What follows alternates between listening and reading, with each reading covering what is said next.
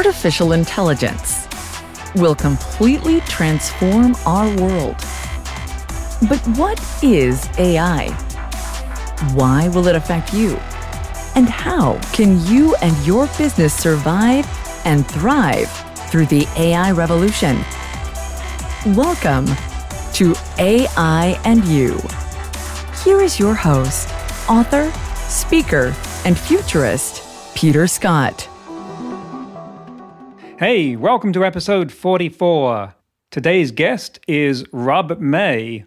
He is a general partner at PJC, which is an early-stage venture capital firm focused on investing in, supporting, and building relationships with entrepreneurs who are creating the future. His expertise is in the areas of AI, hardware, B2B, and software as a service. Before joining PJC, Rob was the co-founder and CEO of Tala, an AI and automation platform transforming the way businesses deliver customer support. He was also the co-founder and CEO of Backupify, the world's first cloud-to-cloud backup. As an angel investor, he made over 70 early-stage AI investments. Rob writes the world's most popular newsletter on artificial intelligence, Inside AI. I strongly recommend that newsletter. You can pick up a lot of the kind of news that I talk about in the show's headline segment. You may feel a little whiplash after last week's journey into the far reaches of space and imagination with science fiction author David Gerrold. I wanted to talk with Rob because he's grounded in what's happening with AI in the most down-to-earth, here-and-now arena of finance. And I wanted to know what people whose money is on the line think about the state of AI commercialization right now. I'm not swinging from one extreme of AI to the other to play with your heads. Not that I'm above that sort of thing, but it's to illustrate just how much territory AI covers, how it permeates and penetrates every part of our lives. Andrew Ng said that AI is the new electricity, and that gets at why all these wildly different topics we're doing all work. Because think about how electricity is in everything now, from TVs to computers to streetlights to factories to trains. When we look at these things, we don't even see the electricity for the most part. We just see the train or the light or the TV or whatever. We don't think, hey, another stunning application of electricity. Look at those electrons go. The electricity has become part of the background, an assumed part of nearly everything. But none of those things, from satellites to smartphones, would be possible without it. If Ng is right, we're at the beginning of a transition to AI being as ubiquitous a part of everything as electricity. Which gives us a pretty broad mandate for this show. What does it mean to think about the world having AI as pervasive as electricity? That's incredible. Is it impossible? We might as well have fun trying. Someone else who has fun trying to think about that is Rob May. So let's get into the interview with him.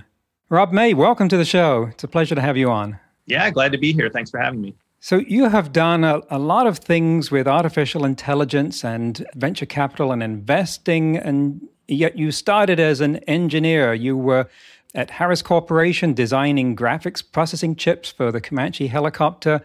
And that kind of background, when I work a lot with engineers, and they don't often end up doing what you are doing with investment as a career and senior management roles. How did that transition happen for you? And how do those two fields for you provide insights for each other? Well, when I started, I was an FPGA and ASIC designer primarily in a time when people didn't care a lot about chips. In the early 2000s, everything was in software, but there were a lot of still chips for military and space applications that we were building. And so it was a lot of fun, but I always was a little more maybe of a systems thinker than your average engineer, right? It's like your engineering is a process of taking a problem and breaking it down into smaller and smaller parts until you know how to solve one of those parts and then building those back up.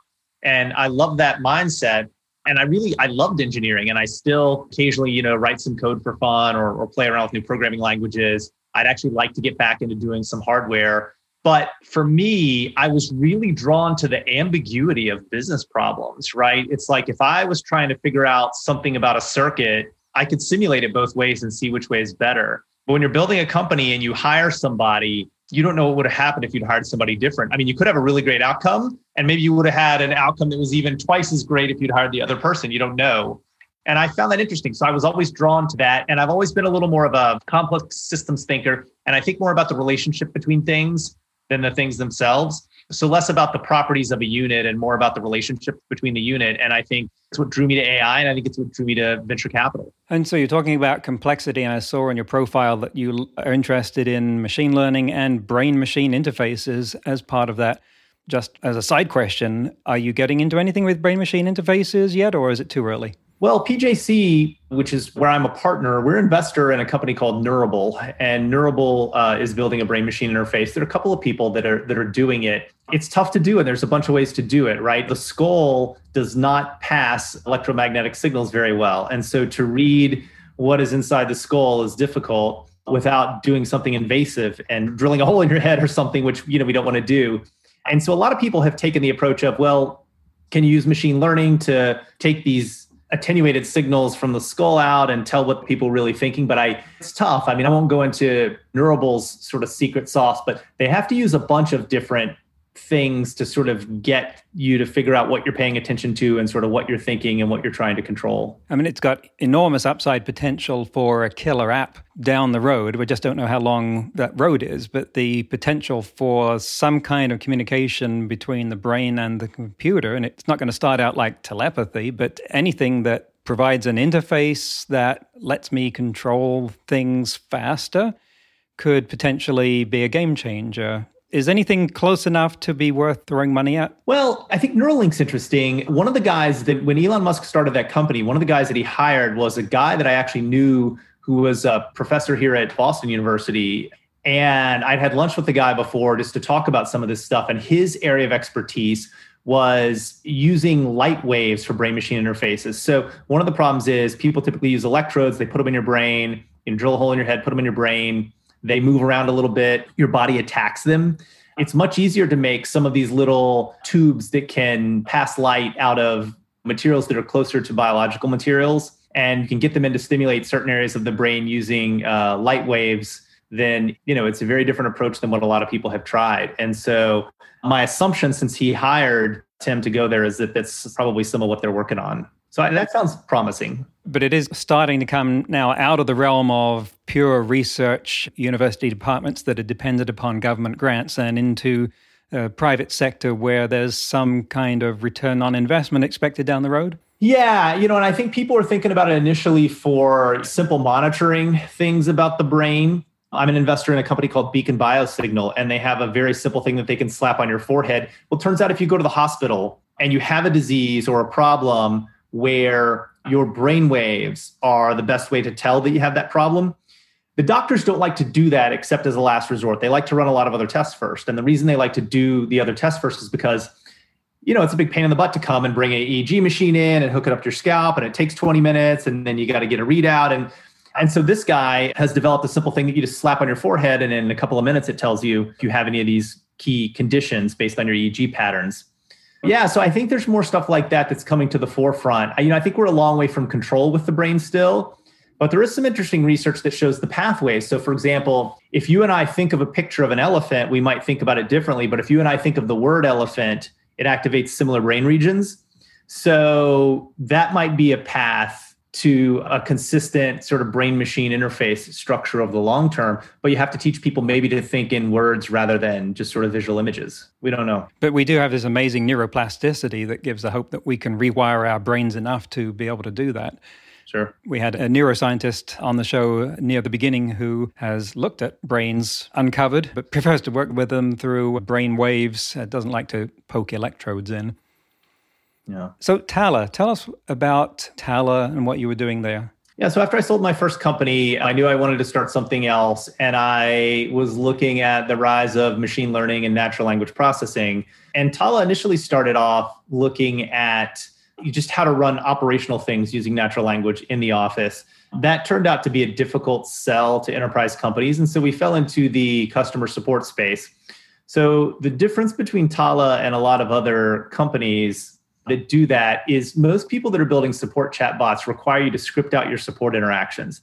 And Tala doesn't. What it does is we ingest your support documentation and automatically create machine learning models, natural language models from that to answer questions that people ask. So when somebody says, how do I return a shipment or issue, can I get a refund?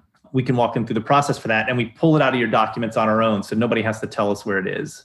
Yeah. And the Tella's done a good job. I stepped away about 2 years ago. We hired a CEO, but I'm still on the board there and still actively involved.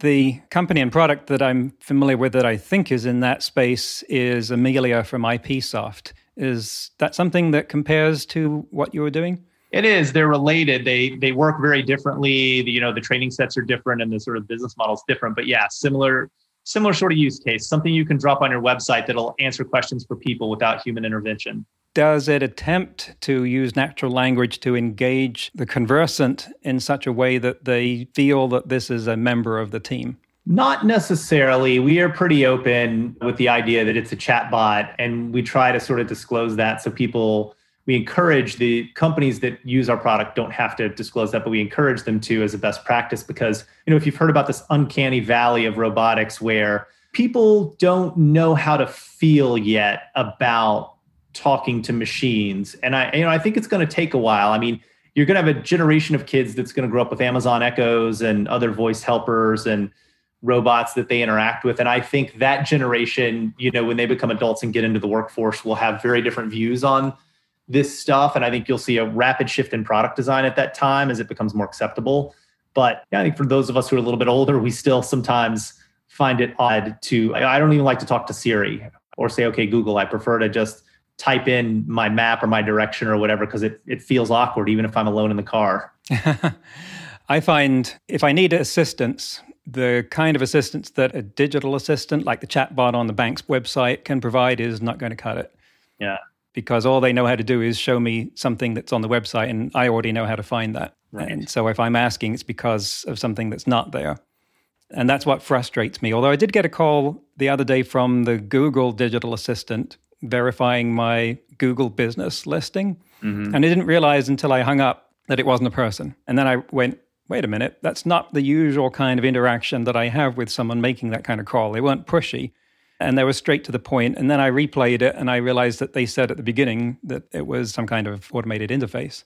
Yeah, Google's done a really good job with their voice technology. And, they have their Duo product, which can make reservations for you and do very simple things when interacting with small businesses. And now I think they've released it for the other side for interacting with customers. So it's still new, but for what it can do, it's an impressive leap. If this one had the same voice as the one I saw in the demonstration of booking the haircut, I would have recognized it, but it was a different voice, a man's voice. Yeah. And we talk about a huge range of things with artificial intelligence on this show, and a lot of them are speculative and in the future and getting into philosophy. And now here we are, whiplash alert, at the other end, the here and now, the things that people pay dollars and cents for, and the kind of issues that companies are facing right now in artificial intelligence revolve a lot around ethics and bias, explainability, transparency, accountability. What sort of roles do those issues play when you're looking at investing in a company? Well, that's a great question. There's a lot of nuance to talk about here in an answer. Let me talk about sort of two pieces to that. One is, when you're looking at early stage startups, we primarily do pre-seed and seed. So if you're not familiar with those terms, pre-seed is typically a company just getting off the ground. Maybe they have a product finished, maybe they don't. Maybe they have a beta customer or two. And seed has a little bit of an established team. They have a couple customers, they're generating some revenue, but they're still not very far along.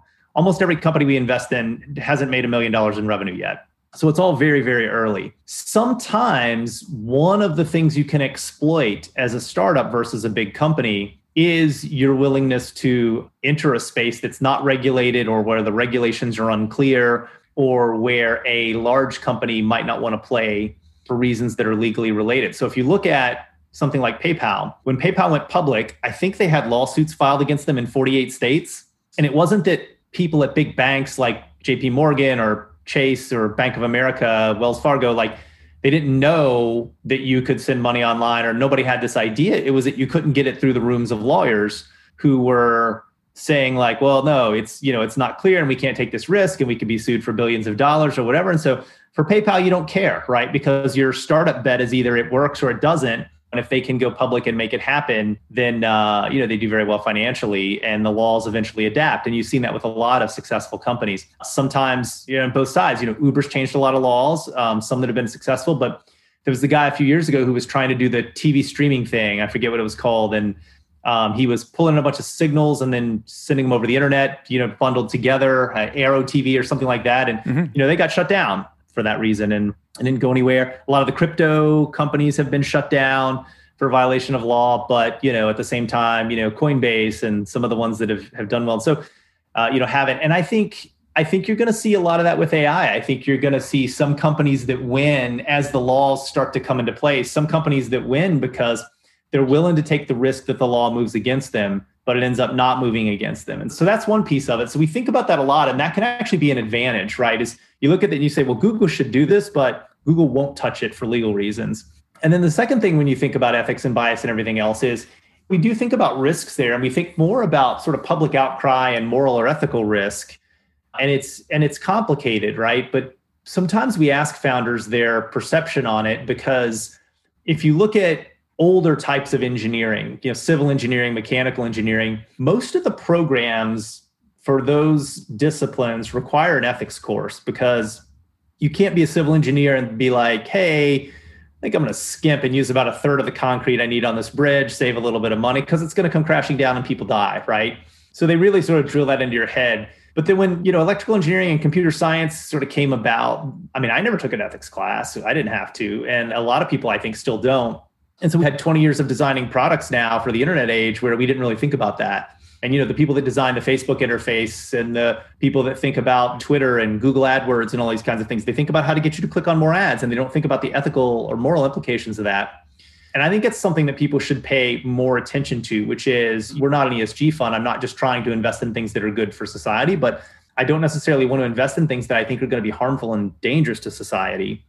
And people are starting to think about that. So if you look at OpenAI and their GPT-3 language model, the companies I know that have access to it and are working with it are required to meet regularly with OpenAI. And they're not allowed to use it for things like political content or to write political ads, because OpenAI wants to make sure that the language models aren't misused. Now, at some point, probably in 5 or 6 years, you'll be able to have GPT-3 on your phone, something that's super powerful. So I don't know what's going to happen then. I'm a little bit worried. But yeah, it's something that we do think about when we invest. I think from some people who haven't been exposed to big corporations on the inside, there's a tendency to think that they're all the same. But there does seem to be a difference in ethical temperatures between, say, Facebook and Apple and Google and Uber. I can sense a difference in values between many of these companies. And the mantra at the beginning of Silicon Valley, or back at the dot-com boom, was move fast and break things. So the last thing on anyone's mind was what the ethical implications would be, unless it was a show-stopping legal liability. But we've seen just a cultural shift in the United States, especially in the last few years, with diversity, equity, and inclusion movement, Me Too, and Black Lives Matter, to make those kind of values a lot more visible and important. So how much do those affect the decisions of startups looking to employ AI, when AI is really a way of scaling up the way that we make decisions that have impacts on exactly those values? Well, I think it's really difficult right now, because when you look at a lot of those movements, I think one of the problems with a lot of the current social justice movements is they're sort of not based on reason the way that earlier ones were, right? It was very much a sort of grounded in reason and logic to say that, slavery was wrong. And a lot of the things that people are pushing for now are much more ambiguous, and it's hard to figure out. And there are a lot of trade-offs that don't make sense. So just to give you an example, I don't know if you followed some of this work out of the UK, but there's been a lot of work done on gender work, LGBTQ work for teens. And so you have two schools of thought. One school of thought is, and the question is, should you let a 14-year-old change their gender? And one school of thought says, well, yes, because if you don't acknowledge that and accept that, they're at risk of suicide and they're depressed and they're at risk of all kinds of harm and emotional and physical and whatever.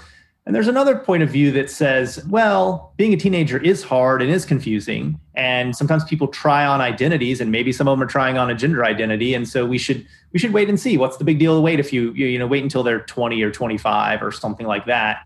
And there are examples of both, right? There are examples of people who have changed and wanted to, when they were teenagers and wanted to change back. And there are people who committed suicide because they weren't allowed to change. And so it's a really complicated problem. And I think a lot of them are like that today. And I think we have become super sensitive to this stuff. There was an article that just came out in the New York Times today, the day we're recording this, about Smith College here in Massachusetts. And they had shut down their cafeteria and nobody was allowed to eat in it. And a young Black woman, female student, had gone to eat in the cafeteria. So when the janitor came up and said, hey, you're not supposed to be in here, and kind of harassed her to get out, she said, oh, you're racist. You're doing this because I'm Black and I'm here and whatever. And he's like, no, I'm doing this because nobody's supposed to be in the cafeteria, no matter what you are. And so you have to be careful that I think when we get very sensitive to these things, we start to see it everywhere, even when it's not, right? It's like nobody's allowed to be in the cafeteria, but because the young woman was, a woman in Black, it's a sort of racist, sexist thing, is how she interprets it, right? And so I think you have a lot of those problems when you look at these ethical decisions in machine learning, right? Because if a great example with language models is, should a language model, if the statistics actually say in the United States, 88% of nurses are women, should a language model make an assumption that a nurse is a woman, right?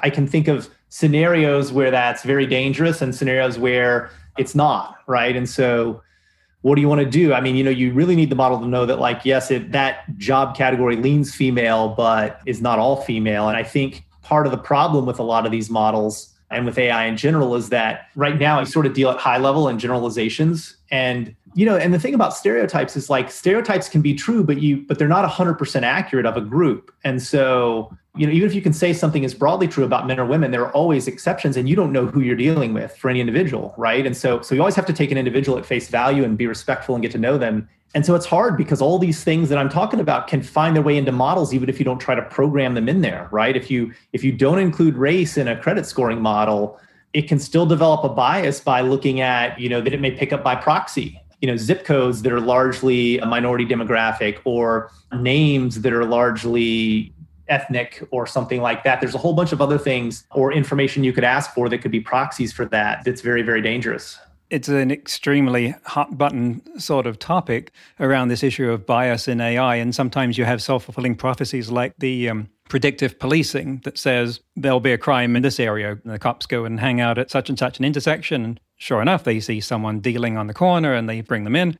But there's the observational bias there. It becomes potentially self-fulfilling prophecy because what if they got sent to the corner of Wilshire Boulevard and Rodeo Drive, right? They might have equally seen something happen there. They just weren't hanging out there. So the way in which the data can be true, but then there's also the way in which we want to change how that data is true to improve it in certain areas. I don't think we've really come to grasp with the difference between those two things. Yeah, and I suspect that we'll see a lot of problems with this in the future. There was a study done a while back about social views on music, and what they did was they took these songs that were newly released that nobody had heard of, and they recruited a few thousand people to listen to and rank these songs, and they scored them what was good, what was bad. And then what they did, but you couldn't see anybody else's ranking. And then they showed you other people's ranking, and there became this winner-take-all effect, right? You think other people like this, therefore you actually like it more, right? Perception becomes reality. Then they actually forced the rankings to be something preset.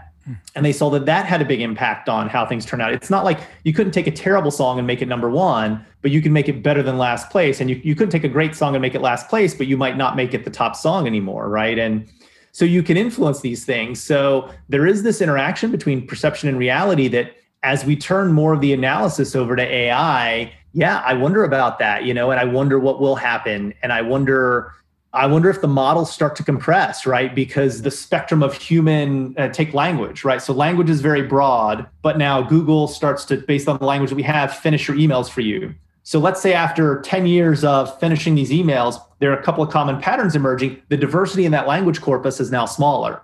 And so that's going to take language in a difficult direction, possibly for language models. And so it can think about just all kinds of problems that are going to be caused by this. We're just not ready to deal with, I think, as a society. Right. One of the things that I've been thinking is that the creation of artificial intelligence, primarily in Silicon Valley, will lead to a kind of cultural empire building where the way that people there in the valley think, the values that they have, and the way that they solve problems logically will become spread over the world by default by all these digital assistants perpetuating the same model. and just other alternative ways of thinking about time, goals, tasks, like the relative importance of family versus job, for instance, assumes a very different priority in large parts of the world, say, compare Latin America to your average Silicon Valley culture.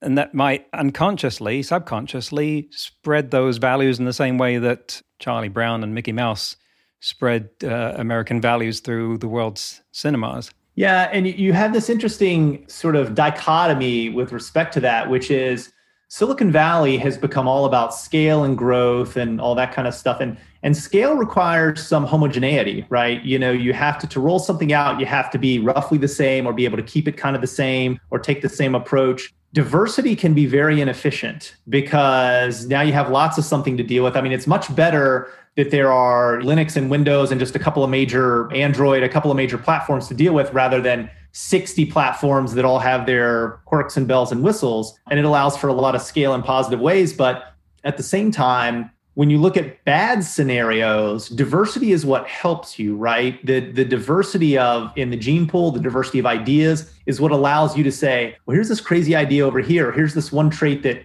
hasn't been very popular. I mean, everything that's in the human genome has some survival value under some type of condition, right? That's sort of why it's there. And so it's just most of the time we're not in these extreme conditions where that gets called out. And so I worry a little bit about those two sort of opposing points of view, right? As we increasingly make things homogenous and scale them more and all our economic incentives drive that, and you drive diversity of idea, diversity of platform, diversity of everything will drive diversity out of our genomes probably at some points. So it's concerning, right? I mean, here's a perfect example, right? Should everybody switch to electric cars? Well, we just had this problem in Texas where it got too cold and the power plants shut down. And what do you do if you have an electric car and you can't charge it, right? So it's like things that people don't think about are like, hey, Uber's great and it's so effective for traffic management and it's so much better. And 99% of the time it is. And then what if you live in Miami and there's a hurricane coming, nobody owns a car, you just have Ubers and everybody's trying to get out of Miami at the same time. And so there's 8 times the demand for the number of Ubers. It's just like there are these survival situations, these extreme situations that we don't think about, that when we optimize these systems, those survival situations become dangerous. And that's the end of part 1 of the interview. We'll conclude it next week, of course. I was really interested in how brain-machine interfaces are already on Rob's radar, if only at the edge of the range. The neuroscientist I was referring to, by the way, in the interview that we had on the show earlier was Dr. Ryan Darcy, who was on episodes 6 and 7. He researches how to fix broken brains with non-invasive methods. He was a fellow speaker at the TEDx Bear Creek Park event I spoke at. And another neuroscientist I've worked with who was at this year's Bear Creek Park was Olaf Krigelson, who does amazing things with brainwave analysis. And hopefully, by the time this episode comes out, his talk will be at TED.com. In today's story, ripped from the headlines about AI startup Storyfile has built a video bot of William Shatner. And if you don't know who William Shatner is, I'm sorry, you can't listen to this podcast anymore. No, he's Captain Kirk from the original Star Trek series. Seriously, drop everything and go and watch it if you don't know who I'm talking about.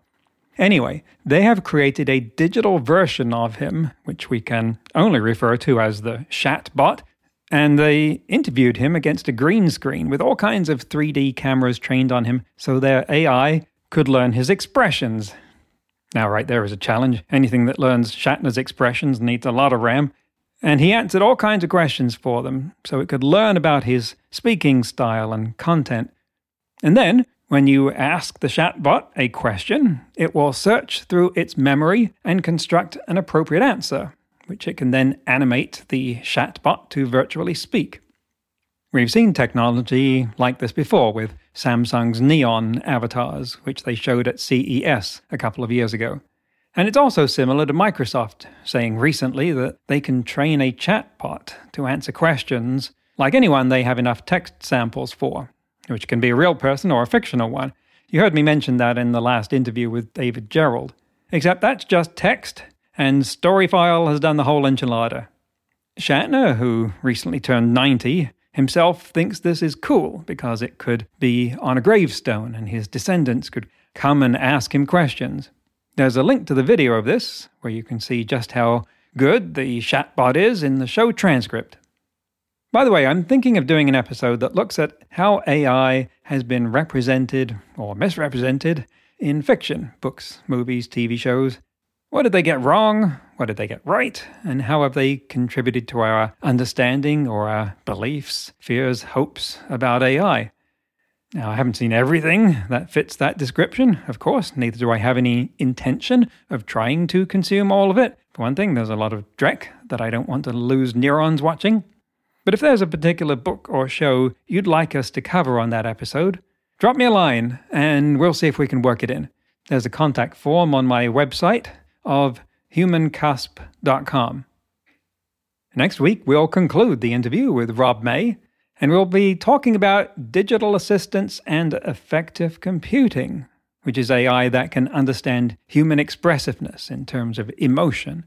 And we'll talk about privacy issues with that. We'll also talk about what AI startups aren't doing, but should, and what they are doing and shouldn't. That's next week on AI and You. Until then, remember, no matter how much computers learn how to do, it's how we come together as humans that matters. That's all for this episode of AI and You. Please leave a rating and comment and share with your friends. Get the book Crisis of Control and see more videos and articles at aiandyou.net. That's aiandyou.net, where you can also send us your questions. Thank you for listening.